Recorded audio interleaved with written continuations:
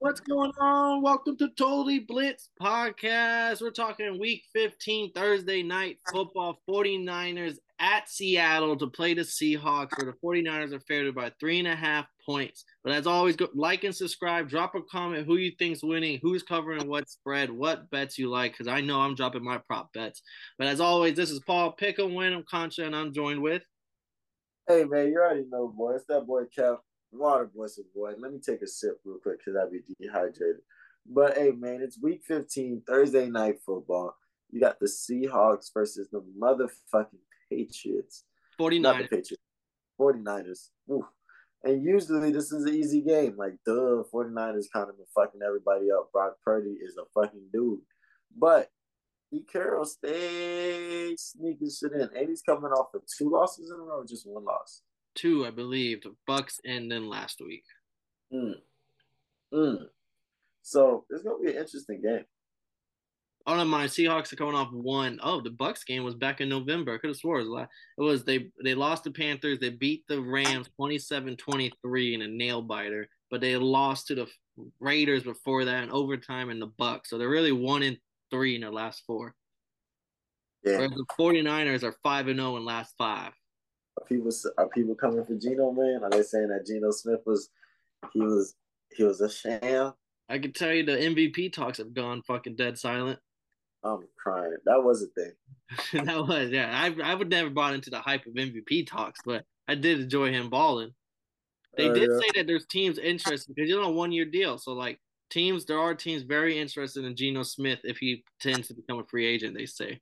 And you think you're going back to the Jets?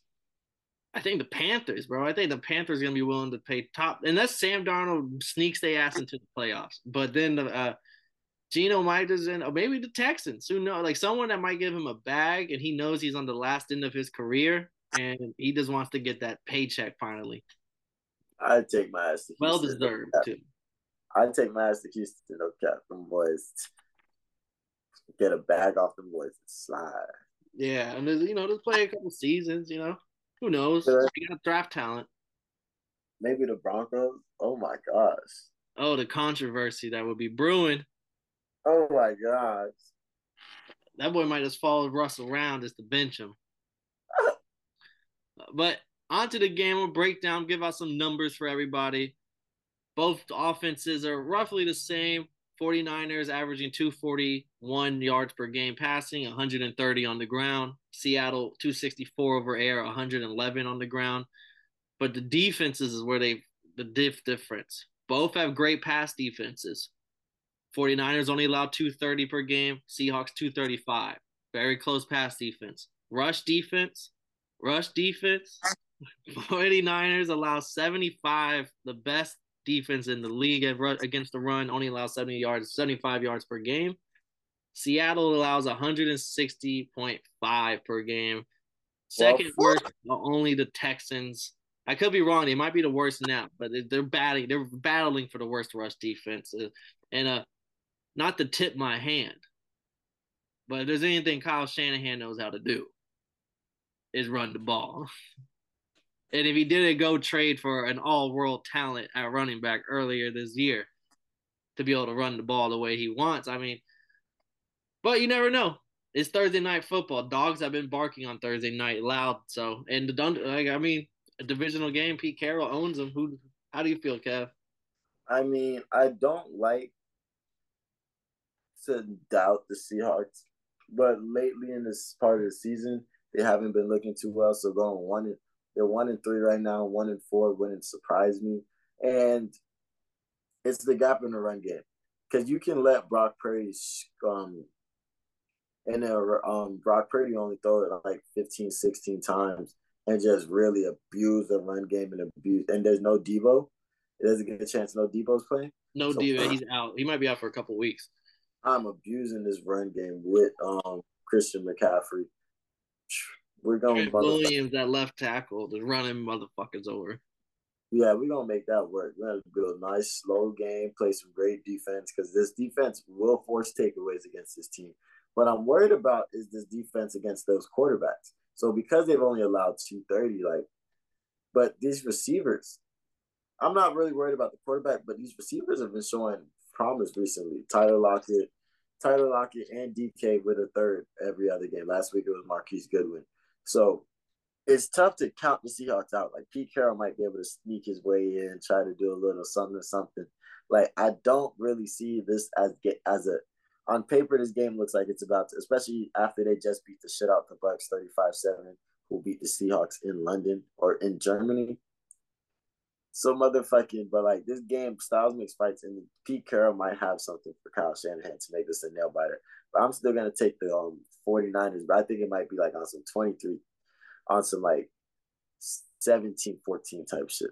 Maybe 2014 type shit. So I'm doing the math real quick. In their last 5 games, the differential in points for the 49ers, they've scored 141 points in 5 games and only allowed 50. That means they're averaging 10 points per game for defense, 50 in 5 games. And if you just put it in the last 3 games, just 3 games, they have scored 81 points and only allowed 24. Wow.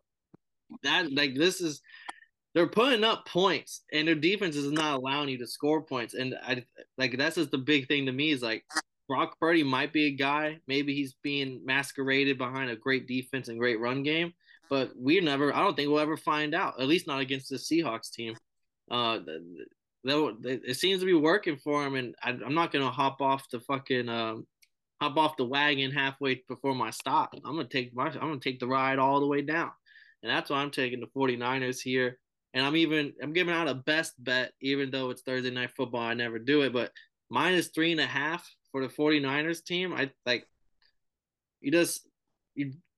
You played the Bucks, another not good offense, held them to 7. Played the Dolphins, held them to 17. Held the Saints to 0. Held the Cardinals to 10. Held the Chargers to 16. Like all these teams are right about the same skill level as the Seahawks. Like it just matchups make fights, and we've seen the Seahawks run game not show up the last couple of games, and it's been looking bad with Kenneth Walker not being able to play. And even if he does play, I just don't see how you get the run game starting, and that with the run game going is how Geno Smith's been looking good.